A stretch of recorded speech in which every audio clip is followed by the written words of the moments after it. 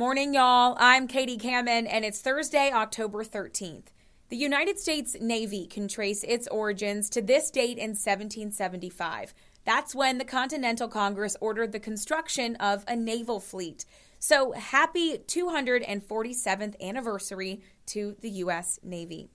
On this date in 1792, the cornerstone of the Executive Mansion, which would later be known as the White House, was laid by President George Washington during a ceremony in the nation's capital. And on this date in 2016, Bob Dylan won the Nobel Prize in Literature.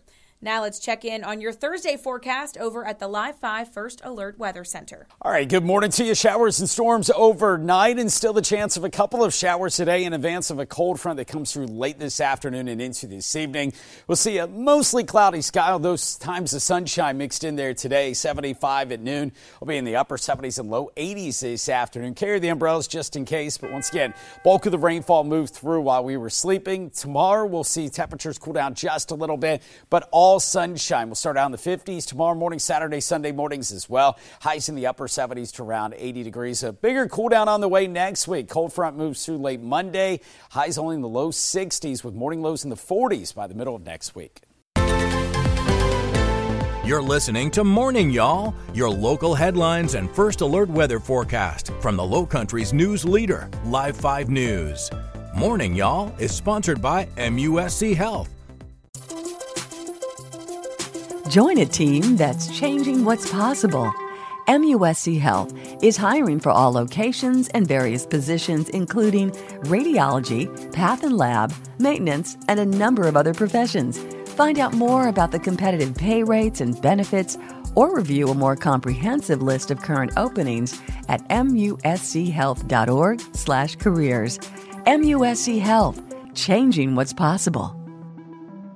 And here are your news headlines to get you caught up. Charleston County deputies say a standoff that began Tuesday night at a Ravenel home has ended with a man in custody. Michael Sean Sweeney was taken into custody and booked on charges of domestic violence of a high and aggravated nature, first-degree assault and battery, and 4 counts of pointing and presenting a firearm. The sheriff's office says deputies took Sweeney, who had barricaded himself inside of a home on Farmhouse Road. They took him into custody around 8:45 last night. That's a full 24 hours after they first responded to the neighborhood. Authorities say SWAT team members went into the house, found Sweeney and arrested him. According to the jail website, Sweeney was booked on other domestic violence charges back in June. The Williamsburg County Sheriff's Office has made a second arrest in connection with a deadly shooting on Manning Highway. Quincy Montgomery turned himself in yesterday on multiple charges, including murder, 4 counts of attempted murder, and discharging a firearm into an occupied vehicle. According to the Sheriff's Office, deputies responded to Manning Highway near Mary Road in the Salters area on September 17th for a shooting. Investigators say the victims were driving on Manning Highway when another vehicle going in the same direction passed them and started shooting.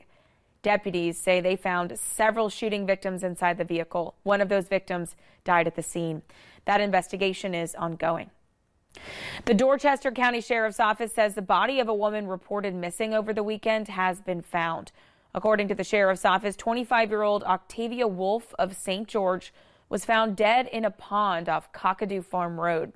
Helicopters, drones, and multiple agencies were all involved in the search for her. Officials say an autopsy will take place at MUSC. The Dorchester County Sheriff's Office and the Coroner's Office are both investigating.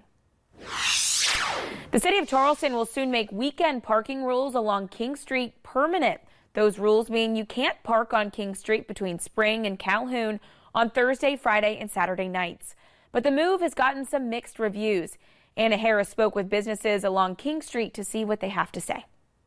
I spoke to probably 10 or so businesses, and about half of them said that they like the idea. However, the other half says that they fear that their staff will struggle to find the last few parking spots left downtown. For over a year now, Charleston Police Department has banned parking along King Street during the prime going out hours. They say the goal is to keep pedestrians safe and out of the way of drivers. The city of Charleston has now decided to keep these operations permanent. The rules will prohibit street parking on King Street on both sides of the road between Spring and Calhoun Streets from 6 p.m. to 3 a.m. on Thursdays, Fridays, and Saturdays. There will be a large police presence with one side of the road blocked, similar to what it's been like since early 2021. Some of the businesses I spoke with say they were happy that law enforcement is continuing to monitor the streets. However, some say parking is a concern. Staff, again, they'll probably have more of a reaction out than the normal customer just because parking is hard to find anyway. So I don't think they'll be very happy with it, but if it's best and makes our King Street a little bit more safer, then at the end of the day, I don't think they'll have a problem with it. People can expect to see new parking signs installed this upcoming Monday, October 17th. The city of Charleston says those that park during these hours could receive a ticket or be towed once all of these signs are installed. In downtown Charleston, Anna Harris, Live 5 News. The city of Charleston is now having discounted parking at the Visitor Center parking garage. It offers a $7 rate after 3 p.m. and a $5 rate after 5 p.m. The South Carolina Ports Authority wants your input on the future of the Union Pier in downtown Charleston. Today, they're inviting the public to share their thoughts at a community engagement event. Molly McBride joins us live now from the pier. So, Molly, can you tell us more about what they're hoping to gather from these meetings? Yeah, I spoke to the CEO and president of South Carolina Ports Authority, Barbara Melvin, who says she would like to return waterfront access to the community, provide a beautiful outdoor space, and aid some of the long-term problems that have been going on in this neighborhood, like parking and flooding. Earlier this year, South Carolina Ports Authority announced they would not extend the pier's home port contract for Carnival Cruise Line beyond 2024, meaning that at that point, Charleston would no longer be a home port for the cruise line. Through community collaboration, SC Ports says the site, which is located on Washington Street, will be entitled, sold, and developed into a space that will benefit residents. Only through a collaborative process that takes into account their citizens' opinions will they get a transformational project for the city of Charleston. We're doing everything we can to encourage people's input, and I think it's really critical that everyone believes that their opinion matters. Melvin says they intend to develop the property into a mixed-use neighborhood that blends seamlessly with downtown Charleston.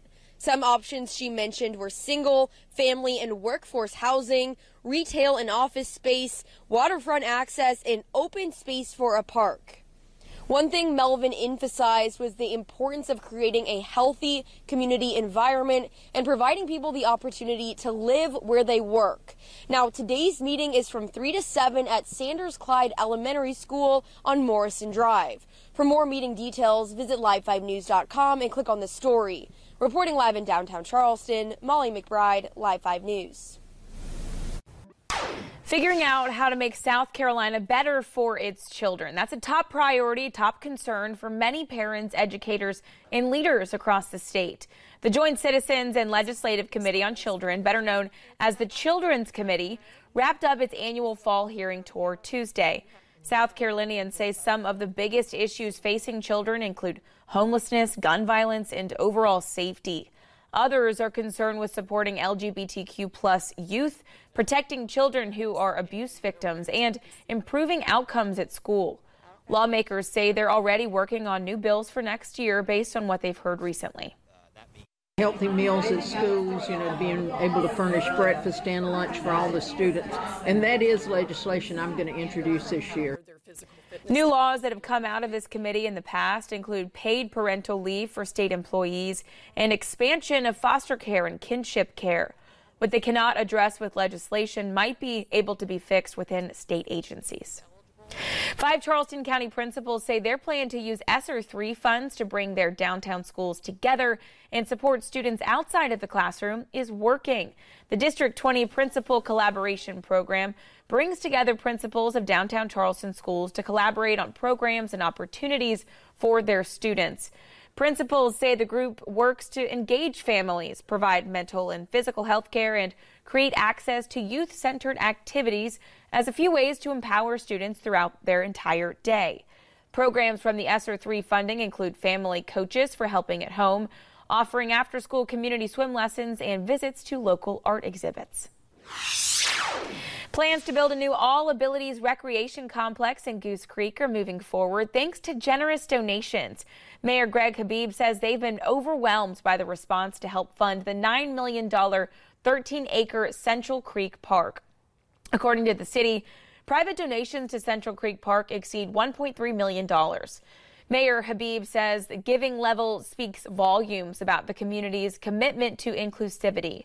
The park, just around the corner from Westview Elementary, is tentatively set to open on December 16th. Looking ahead, the John L. Dart Library will be closing temporarily for renovations. Those renovations are part of an ongoing referendum-funded project that was passed back in 2014 to build new libraries and update existing branches. According to the Charleston County Public Library System, the downtown library will get an upgrade to its interior. Renovations are expected to take several months to complete. The library on King Street in downtown Charleston will close its doors Saturday at 5 p.m. Today, local community partners are hosting their first charity golf tournament to support veterans and first responders who've been seriously injured in the line of duty. Officials say their goal is to honor local heroes and raise funds to support their growing initiatives. Our Lauren Quinlan joins us live now. So, Lauren, how do these organizations support those whose lives have been changed because of their injuries? Katie, I spoke with those who are throwing today's event, and they say overall they want to help those who have been seriously injured feel a sense of normalcy and connection to a community with a shared experience. One Nation Foundation is a nonprofit that serves veterans and first responders and their families through acts of service and financial assistance. In partnership with a veteran-owned coffee company, One Nation Coffee, proceeds from their products are given back to the foundation and the local community. Michelle Richards, president of One Nation Foundation, says their goal is to serve where there is a need. We have done a lot through our foundation to raise money for individuals, Navy Special Operations with brain cancer. We have done a lot to support the HERO program. We've provided financial assistance to their program to help adaptive golf therapy and education for families of fallen soldiers. Rich O'Brien, director of the HERO program and the Low Country chapter of Stand Up and Play, is an emergency responder who was revived 3 times in the line of duty after being critically injured. He and his co-founder, Josh Swindle, created Stand Up and Play, which is a nonprofit that assists veterans and emergency responders with mobility challenges. With the help of a paramobile wheelchair, those who may be partially paralyzed or amputees, for example, can stand and participate in activities like golf with a community of people with a shared experience. You know, we got individuals with similar challenges mentoring others that are in that. It's the greatest support group you'd ever imagine. At today's event, people like O'Brien will be honoring the hero that saved his life while looking for additional community partners and donations to further the work of their organizations. The kickoff event starts at 1 p.m. at the Somerville Country Club, and if you're interested in learning more or donating to any of those organizations, just click on this story on Live5News.com. Reporting live in Somerville, Lauren Quinlan, Live 5 News. Celebrating birthdays this Thursday, singer and musician Paul Simon is 81. Singer TV personality Marie Osmond is 63. Thanks for listening to Morning Y'all. Produced every weekday morning and sponsored by MUSC Health. Be sure to subscribe wherever you get your podcasts or listen anytime at live5news.com/podcasts. And download the free Live 5 News app for your mobile device for the latest local news and weather updates 24/7 from Live 5 News, the Low Country's news leader. College and pro football Hall of Famer Jerry Rice is 60.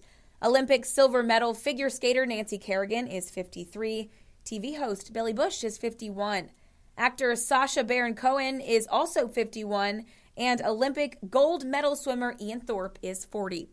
Thanks so much for joining us for Morning Y'all. From Live 5 News, I'm Katie Kamen. I'll talk to you tomorrow.